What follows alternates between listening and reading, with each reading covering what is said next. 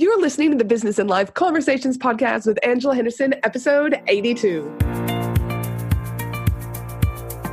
Hey there, you're listening to the Business and Life Conversations podcast. My name is Angela Henderson, and on this show, we talk about improving your business, life, or both by having amazing and rich conversations with brilliant guests who will inspire you and who will give you tips and tricks to help you grow both in life and in business. Well, hey there, and welcome back to another awesome episode of the Business and Life Conversations podcast. I am your host, Ange, from Angela Henderson Consulting, where I am a business consultant and coach who has helped hundreds of women business owners get all the pieces in place in order for them to have consistent 5-figure months and then on to 6-figure years without burning out in the process.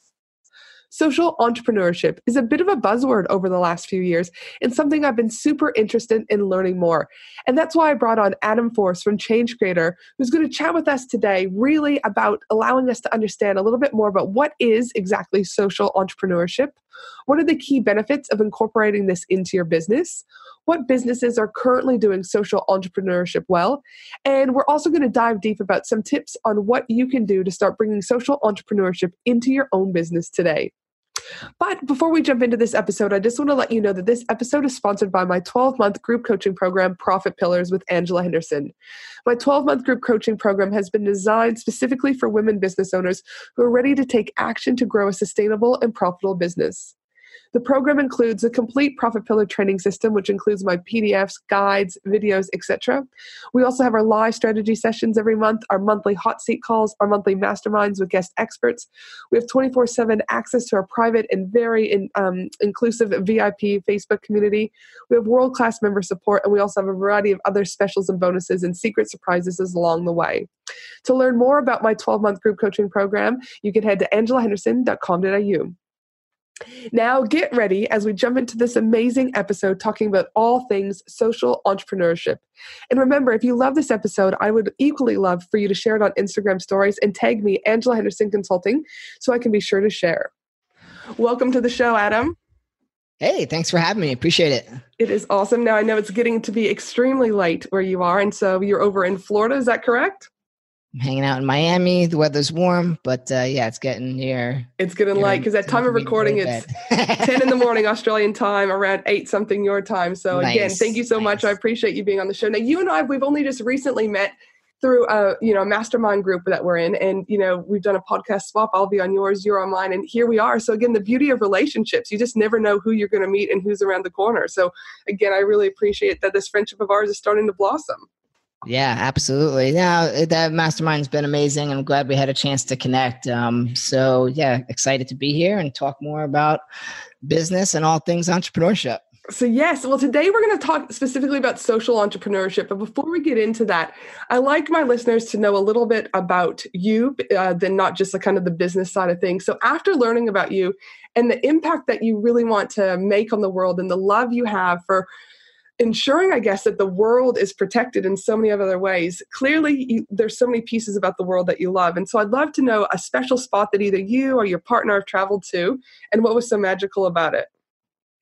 Yeah, I mean, I think we all need to get away once in a while, right? So we were actually living in Philadelphia for about 6 years, and I started a job in New York before that. So I still had that job when in Philadelphia. So I was traveling every day back and forth, Philly to New York. And that was about 4 hours of travel every day. And my wife was in the medical industry and she had a chaotic schedule. So, I get back 7 p.m., we go to the gym, have something to eat. Long story short, I mean, you start getting, tired. Yes. It's a fast pace, we're living city life, and you get burnt out a little bit. So we just kind of got fed up and we're like, let's get out to someplace remote. And we decided to go out to Costa Rica, which was a great decision. It was life-changing, right? So we get out there and, it was the middle of nowhere, and you kind of feel like you're just in another planet in a sense. The smells, the way you just feel so disconnected from, where you came from. And so that was special in and of itself. And it just gets those wheels like turning and you start thinking about things. And the big question that came up to me at that time was just, God, what am I doing right now? I'm like back there in the States and I'm doing all this stuff for work. And I start wondering like, God, is that what I want to do 10 years from now? And am I just like getting stuck in this pattern? And I was like, man, I got to actually really change something. I was so interested in always doing things on the side that were more around my activist spirit. Mm-hmm. And I was like, this is the stuff that's really important to me. And I'm running around there doing all these other things. And I'm like, I got to change gears. I got to change that trajectory. So from that point on, that became a special moment for me because it switched my gears in my brain and my perspective. And I have my whole top of my arm and my back are covered in tattoos for Costa Rica now. Yeah. So you have a very soft spot for Costa Rica. Big time. Yeah. And with that, obviously, so you went to Costa Rica, you had this kind of, okay, shit's got to change or else who knows where we're going to end up. We're just kind of in the rat race. Then what happened? How did you go from corporate? Was it a slow transition, a fast transition? Like, what did that look like for you? Slow. And I think a lot of people have to realize that there is no real flip the switch quick. Like, I'm just going to quit and go do something else. It was, okay, I got to catch a train at 7:23 in the morning, which means how do I start a business? And I didn't even know what business starts. So it was, I got to wake up at 4 a.m. and I have to do work for a couple hours and just start figuring things out. The good thing was the wheels were in motion. Once the wheels are in motion, you're at least looking for what you want to do, you'll get there. Right. So to me, setting that stage, doing the work, and just getting involved to it. So I tried all kinds of things. I started, I think, 3 different like startup business ideas. I volunteered for groups to get my feet wet and see if I liked things. I did some consulting work for different types of things. And I just started trying things and figuring out how do I come to a conclusion, like what my path is. And when you have a big list and you don't know what direction to go, sometimes you just got to start trying things and crossing them off the list. And I think that's a great, what you did is you took action. So many people just sit there and don't take any action, and they're still no closer to figuring out that piece of the puzzle that they're longing for. So the fact that you took action obviously moved you in that pathway a lot quicker. Another thing, Adam, that I just want to touch that you bring upon is so many people say, quit your 9 to 5, just quit. You're going to be fine. You're going to do this. You're going to do that. But I'm a really big believer. Like, I still worked in my regular mental health job as a mental health clinician. So I would wake up with the kids, I'd do the hour commute, and I did a lot of like listening to podcasts and stuff during my time or phone calls. I reckon in some ways I was actually more productive when I still had my 9 to 5 because I only knew I had a short window of opportunity to make the business work. Yeah. And I don't think there's not a lot of people that talk about that it's okay to still be in your 9 to 5 while you start your business. Or if you do jump ship and just go straight into your business, that sometimes you may have to give yourself permission to go back and get a 10 to 20 hour a week job just to help, keep the family business or keep the business afloat, but equally your family bills paid, etc. And there seems to be a lot about, that failure. I failed because I have to go back to work. But I'm like, actually, no, it's just a stepping stone to get you to where you need to go next. What are your thoughts about that? Been there 100%. And I think that the realization people have to have is that you're going to have to straddle 2 worlds for a while. There is no easy answer. You don't just quit unless you have something that you see working. If you don't see something working, you're taking a risk that's not worth it. So it's like, take your time, like figure things out, straddle 2 worlds for a little bit. But then it's kind of like my wife said to me once, she's like, it's kind of like the movie American Beauty. Remember when he worked at McDonald's and it's like, he just didn't care because it was just a thing he was doing. That's how you can feel about that job. It's your funding strategy. So maybe you're not going out to an investor and, taking a year to figure that out so you can fund yourself, keep your equity. That means straddling 2 worlds and then getting the other thing working while you do it. Exactly right. I like that. It's your funding strategy. Now, so you obviously you finish up a corporate, you're testing a few things. So now where are you today? What does your world look like today in business? So Change Creator has actually had a lot of evolution. We started out as a digital magazine and a podcast ourselves. And, we had the blog and we kind of started a little too much of a complicated business, but we are focused on social entrepreneurship. And there was no magazines, no literature, no information about what this social entrepreneurship thing was, especially how to execute. Like how do you pursue that vision and succeed at it? So back then, it wasn't in universities like it is now. There's been a rapid increase just in recent years, which demonstrates, how popular it's becoming. But I created the first magazine for social entrepreneurship and I built that up. And this was so that we can give easy access to entrepreneurs who are looking to take this approach to business, which is to do social and environmental good and use business as a tool to do that. But, I really try to sync up people's thinking on the business and the life. There is no business in life. It's just, you're just creating the life that you want to live. And aligns to your values, right? So now you're doing something that you can wake up excited about. And that's what Change Creator was all about. We want to create change creators. This is the kind of person that we want to appeal to. And so we moved on and we were able to get like Ariana Huffington, Richard Branson, Tony Robbins, all these guys on the magazine. We built up our brand equity, and then we took it a step further. We started building an educational program to support some of these social entrepreneurs in gaps that we saw where they were struggling.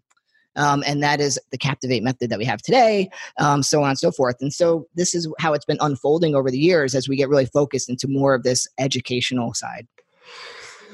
Dude, well, it's quite a journey, but I guess it's also led you to probably, figuring things out a little bit more. You're tighter on your own systems, but I would also suspect that through this journey that you've now been able to really hone in on even more so about the world of social entrepreneurship and how you can, start to incorporate that into people's businesses. Now, there will be a lot of my listeners are just kind of starting out in their business journey. Not all, but there's still some. I'm very mindful that my audience is quite different in various ways, but I'm also quite mindful that we can use jargon in the worlds that we do and just take it for granted that we know exactly what someone's talking about. So can you just kind of, again, briefly define, I know you touched upon it, but just to kind of give everyone a baseline, because I do think that there's a difference between social entrepreneurship and then social enterprise. And I just want to make sure that we're all on the same page. So can you just kind of define what social entrepreneur means to you? Because that's kind of going to stem us forward with, the rest of the podcast. Yeah, I mean, so I'll start off by saying there has been attempts to create a standard definition, and that was by the Skoll Foundation. They have a huge yearly event where they have all these award-winning social entrepreneurs. These are some of the people we've interviewed and talked to, and so they had to define it somehow. And so they did that, and they kind of like set the stage. And their technical definition is, somebody that uses business to do social and environmental good and shift the equilibrium of a system. So really getting at systemic change, right? The root cause of bigger cultural issues and, system problems. And I totally get like why they did that, but I'm not a fan of just having that set definition. It's like asking somebody to talk about a key topic and you're probably gonna get 10 different answers. Totally, so yes. I have always said, I don't care about the academic approach and all that kind of stuff. To me, where I see business going is to be heart-led and aligned to human values, meaning I'm going to look at my business from head to toe and make sure that I'm not polluting, that I'm not creating problems, that I'm not shortchanging people. You're ethical. You're just thinking through it consciously, and you're kind of aligning that business to your values, because now that becomes your North Star for decision making. Right. Because if you have that mission and this is what is threaded throughout the company, now everyone's going to be thinking in that direction. It's good head to toe, not just for the company. It's good for all the people. It's good for the planet and all that kind of stuff, right?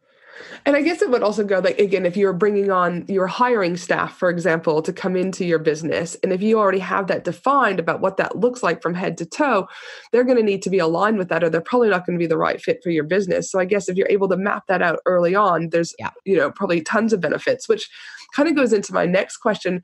In your experience and of those people that you've interviewed and also your own businesses, what are some of the key benefits that you've seen by incorporating the social entrepreneurship mindset into your overall business strategy? Yeah, I mean, people are more motivated when you bring on a team because they have a sense of purpose. And so when you really do distill what you stand for, and it is a cause that people believe in already, it aligns to their worldview, they want to get behind it. They want to support it. They're not just there for a paycheck anymore. So that's a really positive work environment, right? Yep, sense of purpose. You also wake up every day excited about what you're doing, which means the work you're doing will be sustainable. It becomes your lifestyle, and it's not something that you get burnt out, because I don't think burnout is from overworking. I think it's more from doing things that don't mean anything to you. So over time, it's just you're so discontent, right? So you burn out. So I think that's another big value of this type of work. And then, of course, there's the value of doing good for people. It's kind of like giving back. Ultimately, what I would like to see is not that you have to be a conscious shopper, but that you just go and shop, and it's expected that these companies are doing things the right way, right? They're not shortchanging the environment and people.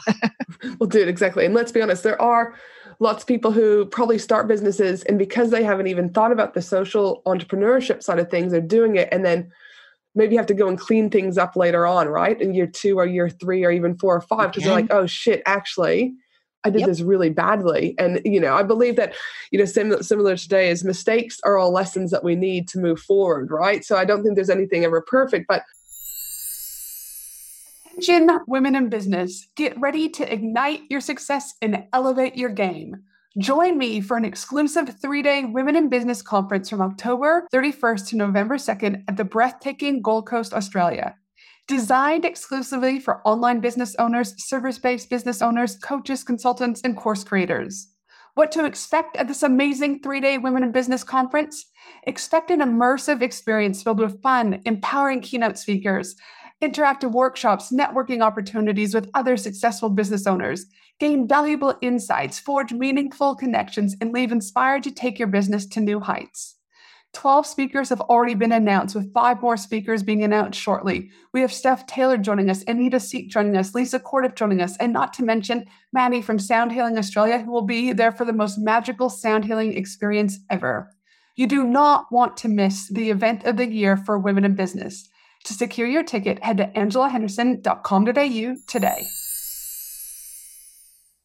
It would be good to understand, what businesses do you currently see or have seen it throughout the years that are really doing social entrepreneurship well?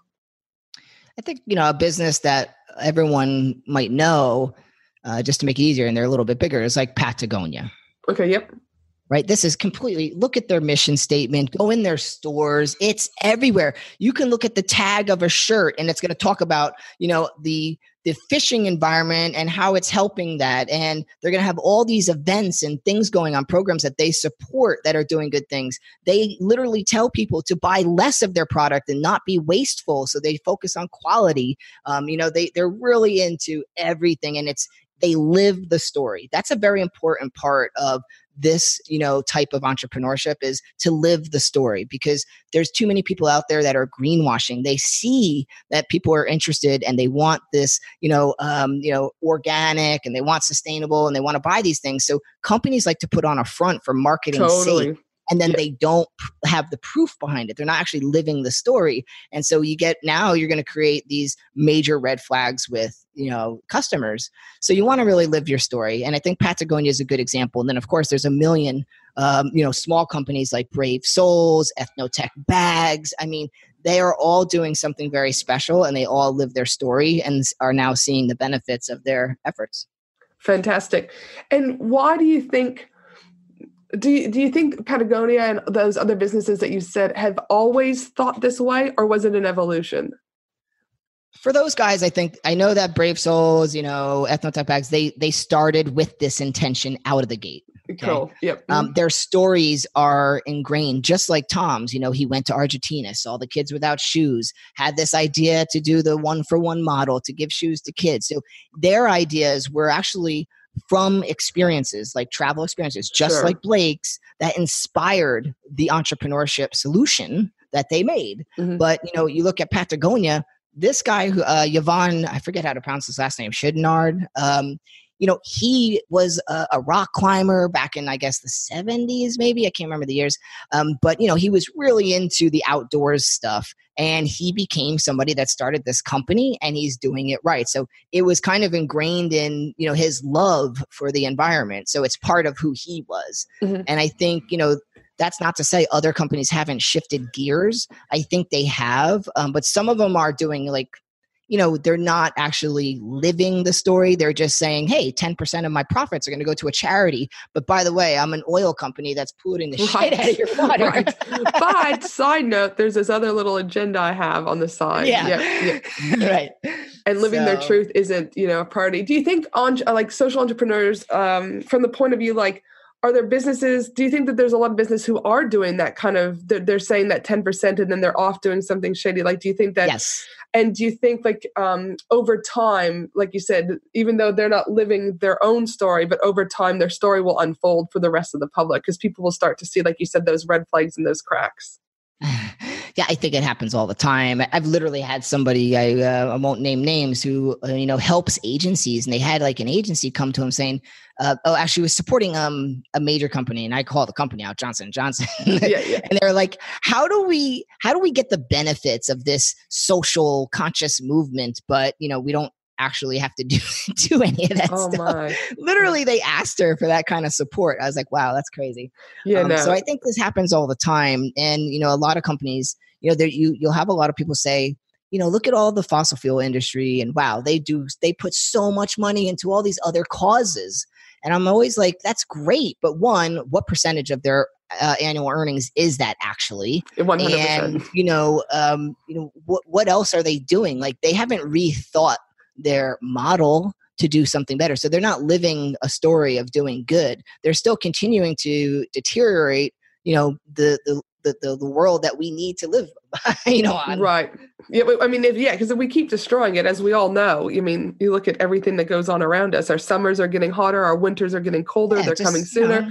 There's that whole, that's a whole nother podcast. We could talk about that for, hours. I'm sure. Do you think, Adam, though, that there are businesses out there that can't incorporate social entrepreneurship? Or do you think genuinely, if people genuinely want to make a difference in the world that we live in and make it better, that anyone can incorporate it? I think anyone can if they want to. Mm-hmm. So it depends how you see the world and what's important to you, because you can look at a company that creates like plastic. And I thought about this before and I was like, yeah, maybe there are companies that can't. And well, the solution there might be, some people will have to take more extreme measures than others, meaning they have to look at their business model from head to toe. What does it do for the business? What does it do for people? What does it do for the planet? Like, how is it like that whole circular kind of flow? And, they have to decide, well, can I find a replacement for plastic and kind of manufacture something different that's biodegradable? Mm-hmm. That would be how they can change and start living that other kind of story. But if they don't, and most, they never will, I highly doubt, because it would cost a fortune. So the money is far more important. Otherwise, they go out of business. So what do? They're just going to continue doing what they're doing. Doing what they do because that's where the profitability remains. That's the profit. This is the culture. This is what we've over the years. It's been profit first, profit first. Wasn't it illegal for like a long time to not put profit and shareholders first? That was like a law. It was like legit. It was not something. It was a non-negotiable. And then the world changed. Crazy. So I guess for those listeners out there, because again, a lot of mine are still in that infancy stage, that startup phase, and they might be sitting there going, oh shit, I didn't actually think about social entrepreneurship and how this could be potentially weaved and integrated into my business strategy. Yeah. What would you suggest business owners do to start incorporating, whether or not they're in startup or they've been doing this for a long time? Like, for example, I talk a lot about mental health. And it's something that we've been looking at. We've only been doing this side of things for 2 years and looking about how we can start giving back. But, I'm still an advocate because I think there's different ways that you can also incorporate social entrepreneurship that isn't necessarily financial. I'd love to know what your kind of thoughts are about that. So I guess it's two kind of questions. One is, what could businesses start doing to integrate social entrepreneurship into their own business? And two, could you do things that aren't necessarily a financial, gesture? Yeah, I think you can. And I've been asked this question quite a few times, and I used to try to really detail an answer. But I got to be honest. It's not something that I can just say, well, you could do this, this, or this, because you really have to look at your business. But even more important, you got to look at yourself and say, what's important to me and what is my business doing right now? And where are there parts in my business that I need to look at more closely and maybe fix? Because let's just say you're a fashion startup. Well, where is the clothing and fabric and stuff coming from? Mm-hmm. Is it, zero waste, or is it fair trade? Like, how is it impacting the people that make the clothing? How is it impacting the environment? Like, based on the production style of how that's being created and manufactured. So you have to look at your what do you call it? Your whole business line and see like where there's problems or not. And then try to start evolving those things. And so every business is different. And that's where it's not just about, let me give 10%, let me do whatever. It's about the impact that you're actually having so that people can buy your product and know that they're not causing any harm. They're not, the more consumption of this product is not going to hurt anything, you know? Yep. So then of course there's other things you can do, like the 1-for-1 model and things like that. And, you know, you can try to offer something based on, you know, what you have, but those can be difficult models as well. There was, somebody just as an example, I talked to who has an eyeglass company, and instead of doing what, you know, Warby Parker does, which is a 1-for-1, they decided that for every number of sunglasses or eyeglasses sold, they helped someone in India get a very specific eye surgery. Oh, that's cool. Yeah. So there's models like that too, right? So I think the first thing is look at your business, see where you might have problematic areas and what you could do better. And then you can always work on that over time. It doesn't have to be like this immediate, you know, expensive thing, but you look at that more closely, you see how others are doing it, whatever it might be. And then you can look at your model and say, well, is there something that's important to me that I want to support with this that makes sense for the business, just like the eyeglasses are, or Tom's does. And people get creative. Here's the thing. There are no hard rules. And you're seeing new ideas like the eyeglasses for surgery. They're coming up all the time. Yes. And so it's just a matter of you thinking about what's important, looking at the business, and then coming up with ideas and getting creative. And like we talked about earlier on, taking action and just testing, even though you might have something, it doesn't mean that it can evolve over time or it can't pivot or change, but just starting somewhere. And I think even, you know, you touched briefly upon it, is that when you're looking at social entrepreneurship, you also have to look at yourself. Like you can't just do it because really that your values are ingrained throughout your mission and everything else. So I think too, it's one of the first exercise I actually have my clients, my one-to-one and my group coaching clients do, is look at their core values. Because if people don't understand what their core values are, it's going to be really hard to weave that into content, weave that into sales pages, weave that into that social entrepreneurs, anything, right? So I think it's super important that they go back and just look at themselves and what does that mean and how they can, you know, flesh that out for the business. 100% agree. Man, that's so important. And, you know, our Captivate Method program that I mentioned earlier, we focus on helping people apply, like they create a digital system, but we teach storytelling for their marketing. And so they walk away with like we call a sales toolbox of all these sales stories. And guess what? The first thing they really got to dig into is about themselves and really getting clarity on some key things before they create the offer and all that kind of stuff, and start threading it through what we call the digital conversation, right? And that's just having the sales conversation across your digital network. And so I think you're spot on, and I 100% agree. Now listen, so the world of social entrepreneurship, it is such a big world out there. And I appreciate you coming on today and start having those conversations, because I believe conversations is where everything has to start from. And even if, you know, a handful of people take away today and start to make change, what you've told us today is going to help to be a bigger impact throughout the world collectively. So thank you for that. Now, if the listeners would like to connect with you, where and how can they find you? Yes, super easy. Thanks for asking. Changecreator.com. All right, fantastic. And I do have one final question. What do you know now that you wish you knew when you first started business? I wish I knew to start a very simple business and not a complicated one. Yes, and Adam's giggling because we were talking before.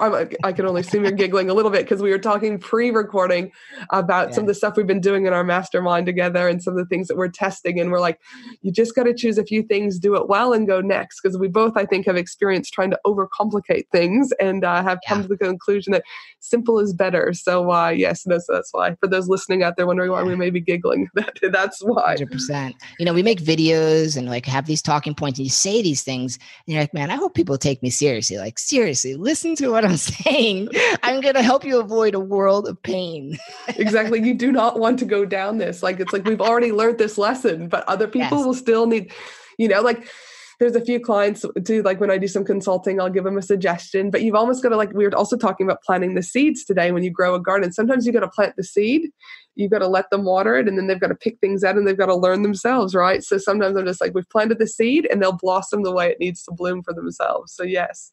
Now, it's all about timing, right? Timing. Like it's just like depends where they are in their worldview. Like it may resonate, or they'll hear it and say, yeah, I get what you're saying. But then they hear it again from you a little differently, like 6 months later, and they have a different perspective. And they're like, oh, now I really get it. It's like, aha, I've got it now. And for those of you, before we sign off, just a reminder that my team and I will also be putting through the transcription for this episode at angelahenderson.com.au. And of course, I cover all, sorts of related business goodness at my website too, which is angelahenderson.com.au. So be sure to head over there to check out the podcast, blogs, and everything in between.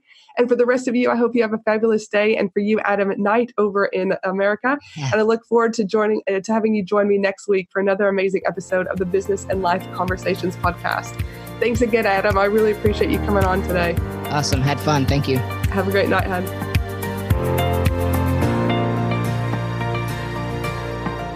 Thanks for listening to the Business and Life Conversations podcast with Angela Henderson. www.angelahenderson.com.au